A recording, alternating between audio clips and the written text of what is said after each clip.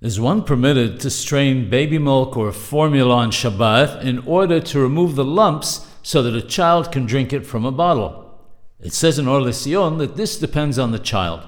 If the child was fed the milk or formula by spoon but would not be able to drink it if it was somewhat lumpy, then it would be forbidden to strain it on Shabbath to make it smooth so that the child could drink it.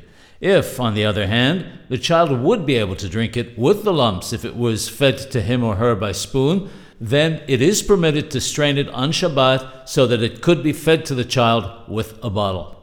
The basic rule is this: anything that can be eaten, even if it was not strained, one is permitted to strain with a strainer on Shabbat. Therefore, if the child is able to drink the formula without straining, and the only purpose in straining it is to permit it to be fed to the child using a bottle, it is permitted on Shabbat.